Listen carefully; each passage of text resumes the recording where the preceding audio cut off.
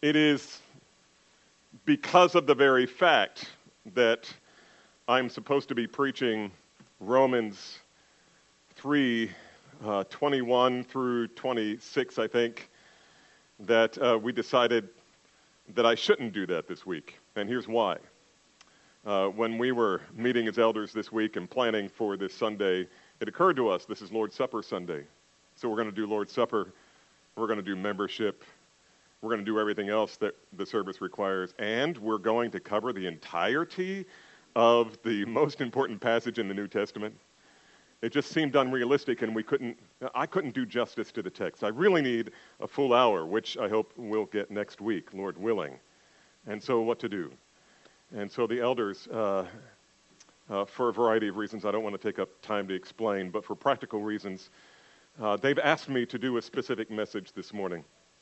And I will tell you one reason, and that is right now there's a lot going on in biblical counseling, and you know we're a biblical counseling church, and the training is about to happen next weekend, and we hope that some of you will be involved in that, but we think that a lot of you perhaps have an idea of what biblical counseling looks like and what the training might look like, and it may not be what you think it is. And so today I'm going to give you a taste of the kind of teaching that you will receive if you decide to go and get the training. And rather than trying to explain it and describe it, let's just do it. So let's begin with a word of prayer. Lord, thank you for this time and for this very, very practical message that we all need to hear repeatedly, because we have this propensity within us to do something that is contrary to our spiritual nature and identity. That is, we still tend to sin. And often when we sin, we hurt one another. And Lord, you have provided the cure for that. And though we're not necessarily going to talk a lot about the cure in this message, we do want to understand what's going on in the heart so that we can apply the remedy in the times we need it. And so, Father, would you bless this time? Help me to be clear. I pray that your people would be encouraged and that some of us would go home and repent for their own joy and for the good of their families and the good of this church. And we praise you for it all in the name of our Savior, Jesus. Amen. Now, like I said, if perhaps you haven't been here before or you're new at Calvary Bible Church, you need to know that one of the distinctives of our ministry is not only are we committed to the preaching of the Word of God, but we are also committed to the ministry of one-on-one ministry of the Word of God through biblical counseling and discipleship. This is the very heartbeat of our church. We believe that the Word of God is sufficient to address every issue of the human soul. And so we get the privilege of helping Christians find answers in the Scriptures for whatever difficult problems that a person may be struggling with that they just can't seem to handle on their own. And along the way, we have the privilege of meeting people in our community who find out that they can get counsel for free, and they would never come to church otherwise, except that they really need someone to tell them how to fix what's broken. And so they come for answers, and in the meantime, along the way, they meet Jesus. In fact, our biblical counseling ministry, I'm not ashamed to say, is probably and I want to say definitely is the most fruitful evangelistic ministry of the church. Just because we have so many opportunities to minister to unbelievers. It's a marvelous thing to see the sufficient Word of God change people from the inside out. And over the years, we have had literally hundreds of counseling conversations, and that's just me. And there are a number of other people who are also very busy in ministering the Word of God to people in this way. And along the way, we have covered a variety of practical topics that the Word of God is sufficient to address. But among all of those issues that I have seen in our church, and I know to be the case in other churches as well, is this one issue, namely conflict. Conflict. Now that's a very broad term, but it leads to very practical and hurtful consequences. So what does the Word of God have to say about sinful conflict? Now, you don't have to read very far or long in the New Testament to conclude that God is very, very serious about unity. Not unity at all costs, not unity apart from truth. He is very, very concerned about unity in the local church. In fact, if you were to look at Matthew chapter 5, part of the Sermon on the Mount, well, the Sermon on the Mount is 5, 6, and 7, and we would read Jesus in Matthew 5 teach us that sometimes God is more concerned about reconciliation between brothers and sisters in Christ than he is about your worship. Let me say it again. Sometimes God is more concerned about the rift between you and a brother or sister in Christ than he is about your worship. If you are offering your gift at the altar, Jesus says, and there remember that your brother has something against you, here's what you should do. Leave your gift at the altar and go. First, before worship, first be reconciled to your brother, or your wife, or your children, or your family, or your neighbor, or your coworker, or your boss. Again, we look at Luke 11, verse 25. Jesus pronounces the following shocking words. And whenever you stand to pray, forgive if you have anything against anyone, so that your Father who is in heaven may forgive your trespasses. And we can infer from this that sometimes God is more concerned about unity than he is about prayer. The Bible has a lot to say about conflict. In the church of Corinth, for example, there were all kinds of disunities in the church that stem from various forms of conflict. In fact, Paul had received a report from Chloe's people, and somebody said every church has some of Chloe's people. In chapter 1, verse 11, he said that the church had fallen into a general state of quarreling. They were contending with one another. There were strong disagreements, and it was dividing them. There's nothing wrong with having disagreements. That's not necessarily sinful, but boy, it can get to be sinful in a heartbeat. They were arguing, and they were fighting. And in his letter to them, Paul says a lot about the kind of behavior that was going on. By definition, a church is to be characterized by unity because it is the body of Christ on earth. Instead, however, there was division, quarrels, jealousy, strife, boasting in men, judgmental spirits, arrogance, divorce, a selfish use of Christian liberties, lawsuits against one another, and general conflict. These are the kinds of behaviors that result from conflict that turns to sin. This morning, however, I want to drill down a little deeper into this subject, into what the Bible teaches us about sinful conflict. Namely, where does it come from? What is its source? There's been a lot said about going to the source causes or the root causes of problems in our country. Well, what's the root cause of conflict in your home or with whoever you're in conflict with? Now, I realize that if I were to pass out an exam on the question, you would probably be able to articulate it pretty well because you're pretty well educated people. We live in America and there's a lot of good teaching out there, and there's a lot of bad teaching too, but it's one thing to know what the Bible teaches on an important issue and something quite different to apply it to our own hearts when the battle rages between you and that person. And so here's the question. Why do we fight? Why do we fight?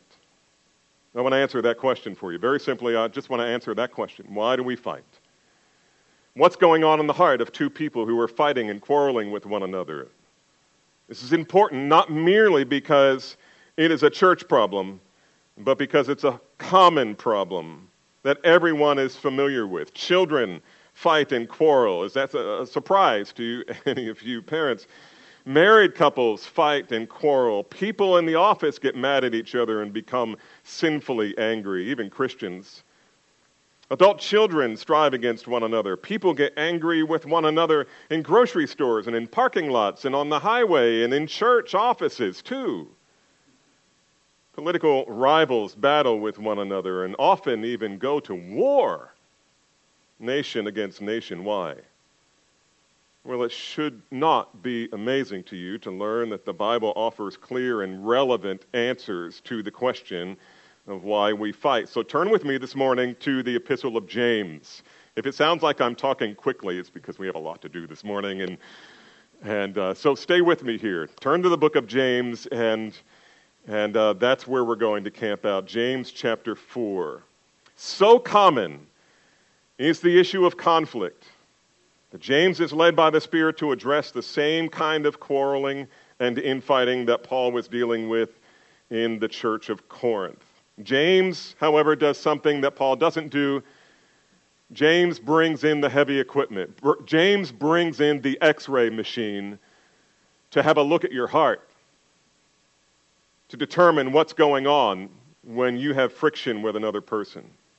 His concern is not only the fact that we are fighting, but rather the cause for why we were fighting. So let's stand together and read this very short text. This is James chapter 4, verses 1 through 4. I'm reading out of the ESV. What causes quarrels? What causes fights among you? Is it not this, that your passions are at war within you? You desire, and you do not have, so you murder. You covet, and cannot obtain, so you fight and quarrel. You don't have because you do not ask. You ask and do not receive because you ask wrongly, to spend it on your passions. You adulterous people. Do you not know that friendship with the world is enmity with God? Therefore, whoever wishes to be friend of the world makes themselves an enemy of God. May the Lord add his blessing to the reading of the word. You can be seated. So why do we fight? And notice that this is exactly the question James throws on the table. We don't have to look at this text and come up with a clever title. James gives it to us. Why do we fight? And think about the last time you had a fight or a hurtful disagreement with someone close to you. Why did that happen? If you asked that question of someone right in the middle of an argument, like you walked down the hall, walked into fellowship hall, because we know there's no conflict down here, right? You can walk down, sorry about that, you guys, but you may walk down there and find two people in an argument. And if you were to stop them in the middle of that and say, why are you fighting? And they might give you circumstances. My wife makes me so angry. My neighbor knows how to push my buttons. Isn't it funny, the euphemisms that we develop for anger? My kids make me so frustrated. The people at school or at the workplace push me to the breaking point. And there's a lot of ways to answer the question why we fight, but most of the answers really have one thing in common. They're basically saying the same thing, and basically it's this. It's not my fault. I didn't start it. I was just minding my own business. When all of a sudden this guy brought a big conflict. It's not my fault. It's my husband's fault. It's my wife's fault. It's my boss's fault. It's my kid's fault. My teacher's fault. My parents' fault. My siblings' fault. In each case, the reason I'm upset is because someone has done something to me. But James' first answer to the question why we fight is quite the opposite. So why do we fight? Well, first, we fight because, number one, our desires are demanding. We fight because our desires are demanding. Notice the rhetorical question. Is not the source your pleasures that wage war in your members? Pleasures here in the original language is hedone, from which we get the word hedonism or hedonistic or hedonist. And what is hedonism? Well, hedonism is when someone believes that life can be found through pleasure, whether the pleasure be money or the things you can buy with money or whatever it is. You're looking for some kind of pleasure. The idea is that there's something I don't have, and I really believe it will make me happy. And furthermore, I deserve it. It's something that we think will bring pleasure or preserve the comforts that we have. In other words, the source of your conflict is not something, listen carefully, the source of your conflict is not something outside of you. It is something inside of you. Your propensity toward fighting is usually not a desire to defend the glory of God, although you may boast that, but rather to defend something else that you really love. It may be respect. It might be acceptance. It might be money. It might be possessions, for example, when it's time to divide, the inheritance. Where there's a will, there's a relative, I always say. It might be space in the car on that long drive, right? Or peace. It may be food or a parking place or your favorite pew. That's meddling. It may be that position of leadership that you wanted, or maybe you just want to be left alone. A few years ago, I was traveling with a group of close friends from this church. And we went to Uganda. We were returning to the campus of SOS Ministries after an all-day African safari. This wasn't an exotic ranch. This was the real deal, and it lasted all day long, and it took hours just to get there. And as we were driving back, we were in the jungle, and the van that we were in broke down and overheated, which was a little disconcerting, considering the fact that we were chasing down lions. And I think, however, we did make it across the Nile River, so we probably were safe. But still, worst of all, I was becoming irritable. I could tell on the inside. I was trying not to say anything, but in my heart, I was dissatisfied with the circumstance. I was in a funk, you might call it, with the people that I was traveling with. And they began to irritate me. Notice what I just said. They did something to me. One of our ladies, we stopped for gasoline and whatever else we could grab there, and we were just so exhausted. It was dark, and we had no idea where we were. Thankfully, the driver did. And we got the car running again, and she asked me a simple question, and I barked back some kind of impatient response. When I got back into the van, I began thinking about the encounter, and I asked myself a simple question. When I snapped at her, what did I want? What did I want? What do I want right now? That, my friend, is an enormously important question for diagnosing what is going on in your own heart. Here comes James's X-ray machine. You know how you flip on the X-ray machine? You ask yourself this question: what do I want? And if you're honest with yourself, you will see right into your heart. You see, what James is teaching us is that if there is a conflict, it's because you either want something you don't have or you have something you don't want. In either case, the source or cause of conflict is rooted in something you desire. Now, let me teach you an important phrase that you should remember. I don't know if this is in the small group questions or not, but you should write it down. Here we go. Are you ready? I'm going to have you repeat this, and here it is. I do what I do because I want what I want. I do what I do because I want what I want. So say it with me. I do what I do because I want what I want. Listen, according to the Bible, you can never say that person, whoever that may be, made me angry. No one can make you angry. No one can make you angry, or irritable, or impatient, or frustrated, or peeved, or whatever other word you prefer to use rather than the biblical term, anger. The Holy Spirit, through James, says, you do what you do because you want what you want.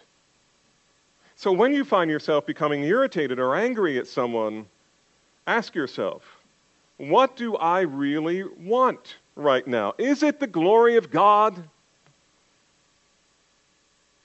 Or is it my pride? By the way, we do have the example of Jesus turning over the tables in the temple, and that was holy, righteous anger. He was defending the glory of God. But you didn't do that on the way to church this morning when you had that little conflict. Really, was the glory of God at stake? Maybe what I really want is to get my way. Maybe what I really want is to get someone to change. Maybe what I really want is to have control. Maybe what I really want is my freedom. As I was trying to evaluate my own heart that day, I realized that what I wanted was not the glory of God or the well-being of my brothers and sisters who were also cramped in that dark and dusty van. No, what I really wanted was a hot meal, a soft bed, clean shower. I wanted it now. And really, it was just a desire for comfort. And I wanted to be left alone in my comfort, which I didn't have. The principle here is that when frustration, irritability, or some other form of sinful anger wells up in your heart, and you're ready to fight, ask yourself, what do I want? What is my active heart searching for right now? It's the big difference between biblical counseling and secular psychology. Because psychology will tell you you're an empty cup that's waiting to be filled. It's passive. But what the Bible teaches is, no, your heart is always scanning for something, looking for something to satisfy it. And Jesus is supposed to be the fountain of living water for you. And yet we turn to other things. And then when somebody blocks those things that God never promised that you could have, you become angry. You have an active heart. Your heart is like a sophisticated radar system. You're looking for something to please you. I mean, did you ever find yourself opening the refrigerator and standing there? I can hear my wife say, what do you need, honey? I don't know. In my heart, I'm thinking, I want. I don't know what I want, but my active heart is seeking something, and I don't know what it is. Listen to what Jesus said in Mark 7:18. Do you not know that what goes into a person cannot defile him? What comes out of a man is what defiles him. For from within, out of the heart of a man comes evil thoughts, sexual immorality, theft, adultery, coveting, wickedness, deceit, sensuality, envy, slander, pride, foolishness, and this is just a sample list. All of these things come from within, Jesus said, and defiles a man. In Matthew 12:39, Jesus says, out of the abundance of the heart, the mouth speaks. Whatever I said to that lady, and she was so gracious later when I went and asked for forgiveness. But when these things happen, you can look through the X-ray machine of this question, this biblical question, and ask yourself, what do I want? So Proverbs 4:23 says this, watch over your heart with all diligence, for from it flows the springs of life. Watch over your heart with all diligence, for from it flows the springs of life. So whatever it is that I said to that lady, it didn't come from the van. It didn't come from the darkness. It didn't come from the dusty road. It didn't come from the cramped conditions. It came from my heart. And that's the way it always is. My friends, listen carefully. According to God, your circumstances can never make you sin. Your circumstances can never make you sin. Your circumstance is simply the means that God is using to expose what is in your heart. Let me give you an illustration. I almost never do this. Have a prop in the office. In the pulpit, but I need this. So I drop my lid. Have it back. You see this? What if I came down to the front row and took the lid off and did this? What would happen? You can answer me. Somebody, you're in the wrong church.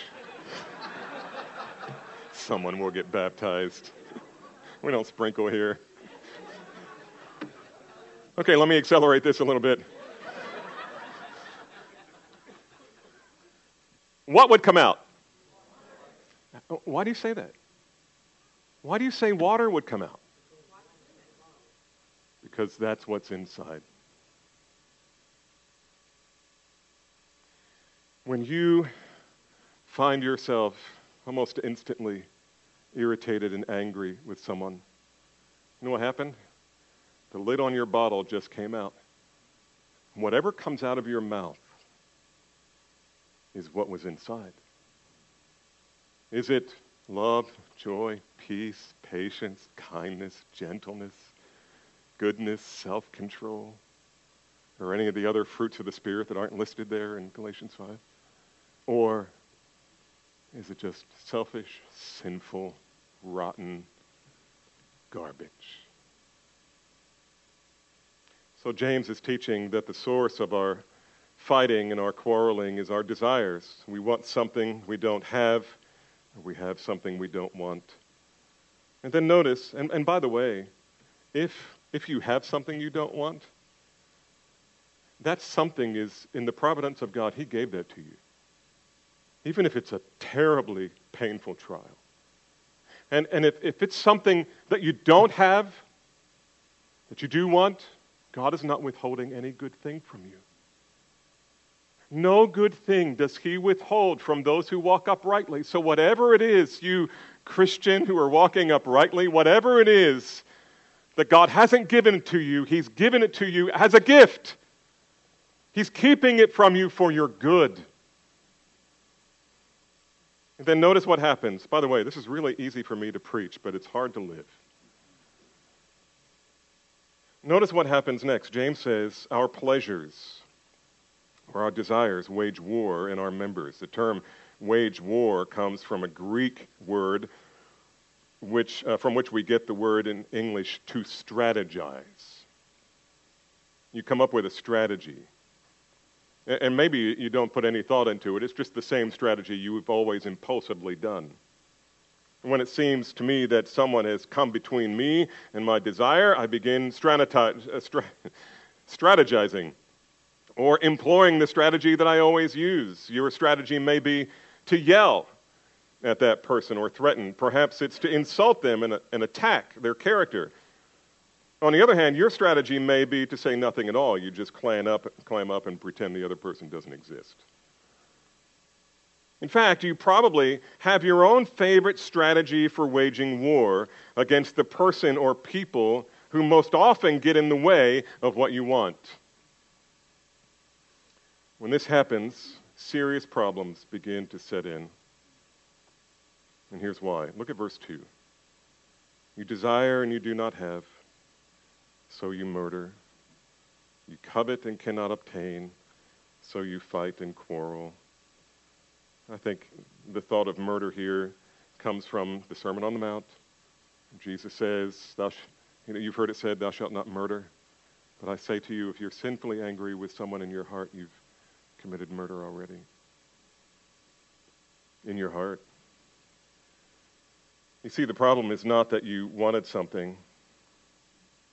What you desire may be a good thing. It may be a strong desire for a really good thing.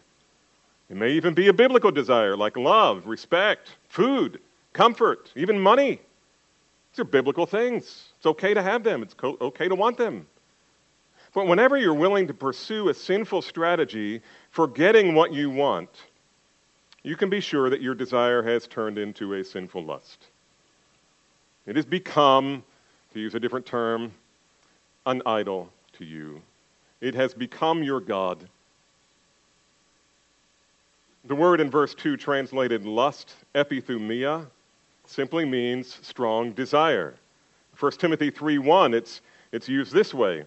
It is a trustworthy statement. If any man aspires to the office of elder, it's a fine thing he desires to do. It's a fine, it's a wonderful, it's a lawful, it's a healthy, and maybe holy desire. In Luke 22:15, Jesus comes in to establish the Lord's table, and he says to his disciples, I have earnestly desired to eat this Passover with you before I suffer. There's nothing wrong with having a strong desire. Of course, you could desire things that are inherently sinful, but that's not what I'm talking about here. You could have a strong desire for something good. So here's the question. When does a good desire become a sinful lust? You should write this down as well. It becomes a sinful lust or an idol to me. You ready? When I want it so badly, I'm willing to sin to get it, or sin if I can't have it. A good desire becomes your God, your idol. When I want it so badly, I'm willing to sin to get it, or sin if I can't have it. Beloved, most of our fighting, quarreling, and bickering derives not from the desire to show others what God is like, what Christ is like, and what the gospel is like. If that was your goal, you would be giving up your rights and your privileges and for the sake of other people. And that's the definition of love, but that's a different message. In that moment, will you proclaim the excellencies of Christ? Or is your motive simply to fulfill some momentary lust for what you desire? Why do we fight? Well, because our desires are demanding. Secondly, why do we fight? Well, because our requests are misguided. Our requests are misguided. Look at the second half of the same chapter, but verse 2, the end of verse 2, we'll pick up there. You do not have because you do not ask. Hence the name of this point. Our requests are misguided. You do not have because you do not ask. You ask and do not receive because you ask wrongly to spend it on your pleasures. The Lord knows your motives. You do not have because you do not ask. The idea here is that we feel so sufficient, so self-sufficient, and so out of touch with our dependency upon Christ that it never even occurs to us to pray. Remember back in James 1:5 where James says, if anyone lacks wisdom, let him what? Ask. Good, thank you, brother or sister, whoever that was. One person knows the answer to that question. If anyone lacks wisdom, let him what? Come on, class. Ask. Let him ask. And the God who gives generously and without reproach. You know what? If you're asking for something that's good and that you think maybe the Lord will be pleased with that, I'm not going to scold you for asking. He's your Father. He wants you. He wants to give you good things.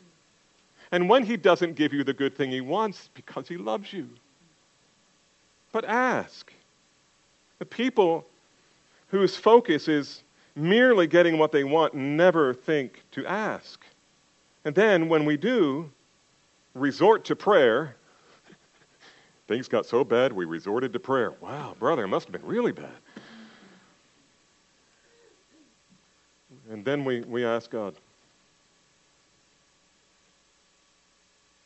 Even the things we ask God for then come from no higher motive than to please ourselves. We pray for the job. Nothing wrong with that. But what if we praying for the job so we can have more money to buy more things to satisfy our souls? Things that we think will give us life. We pray for the relationship we think will make life worth living. We pray for the restoration of comfort rather than that God will be glorified in the experience of our suffering. Sometimes the reason it seems like God is not answering your prayers is because we ask wrongly. To spend it on our pleasures. Me, me, me. This is all about me. But God is not our divine butler who exists to send down more comforts when we push the butler button. He is God. And while He's working to sanctify us, we are working to fill our lives with a little more ease. And then when someone gets in the way of that ambition, even if that person is God Himself, there's going to be a fight. There's going to be a fight. Why do we fight? We fight because we tend to be self-centered rather than God-centered and others-centered. And our misguided prayers are the evidence that that is so. We ask and do not receive because our requests are misguided. And so, we fight first because our desires are demanding. Secondly, because our requests are misguided. And finally, we fight and quarrel because our love is misplaced. Our love is misplaced. Look at verse 4. You adulterous people. Who are these people? I think James is writing, like all the other apostles, wrote to the churches. But you know, in every church, there are both believers and unbelievers. Some of them know they're an unbeliever. Some of them don't know that they're an unbeliever. But there are people in the church body, in every church, who act like unbelievers. Sometimes I act like an unbeliever. And sometimes, you know, in those moments, the Lord needs to have hard words for me from His Word. And in this case, James is saying to such people who are acting like unbelievers, and maybe they are, he says this, you adulterous people. Often the Bible speaks about spiritual idolatry, which I mentioned a moment ago, but here James mentions spiritual adultery. Isn't that interesting? Idolatry, think about this. Idolatry is when I owe all my worship to God and I give it to something else, whether it's a person or a thing. Adultery, however, is when a man owes all his love to his wife and gives it to someone else. Believe it or not, these are the spiritual dynamics taking place behind our fighting with one another. If we really think about it biblically, in that moment, when I change my tone with that other person and initiate my sinful strategy for getting what I want, I am engaging in false worship. And in that moment, there is something I love more than Jesus Christ. It is spiritual adultery. Perhaps I love personal respect more than Christ, or that leadership position, or any of the other things that I mentioned 2 or 3 times already today. When that happens, my desire, no matter how biblical I think it may be, it has just become my God. I love it, and it rules me. I love it, and it rules me. How do you defeat temptation like this? How do you conquer desires that urge you to use other people to get what you want? There's only one way to conquer this. You must submit those desires to Christ, your King. You must bring them to Jesus, confessing the selfishness and sinfulness of the desires or the motive behind them, and ask Him to rule over them and rule over my heart. And if we have sinned against someone along the way, we must humble ourselves and go to them and confess sin. And listen carefully. All eyes up here for a minute. and ask them for something you absolutely do not deserve, namely forgiveness. Beloved, if that's not happening in your home on a regular basis, something's wrong, because there's sin there. Confess sin and ask for what you don't deserve. That's what we do when we come to Christ, right? For me, on that long drive in Uganda, these truths helped me to see my irritability for what it is. My circumstance was not the problem. The people around me were not the problem. The broken down van wasn't the problem, although it sure seemed like it at the time. Thankfully, it was an overheated radiator in the middle of the jungle. And I thought, oh, Lord, what are we going to do now? And somebody said, oh, I brought a case of water with us. The Lord provided. There was no need to get upset. All of these things were simply the means by which God was exposing what was really in my heart. It's as if he was saying, Pastor, why don't we step away from the van for a minute? And that led me to humble confession and repentance before Christ, followed by asking one of my team members for forgiveness as well. Whenever I bring that up with her, she just laughs, and because she didn't even know it happened. But it doesn't matter. I knew, and you know. Do we want a unified church, unified home, unified elder board, unified marriage, unified ministry, unified friendship? It starts by seeing our disunity for what it really is.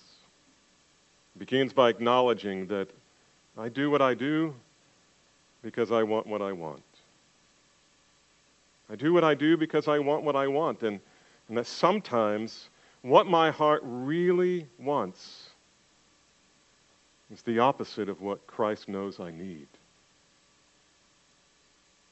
And when our desires are in line with his desires, when we have an open and honest attitude about our sin, unity will abound to the glory of Jesus Christ and to our own joy. Amen? Amen. Let's pray.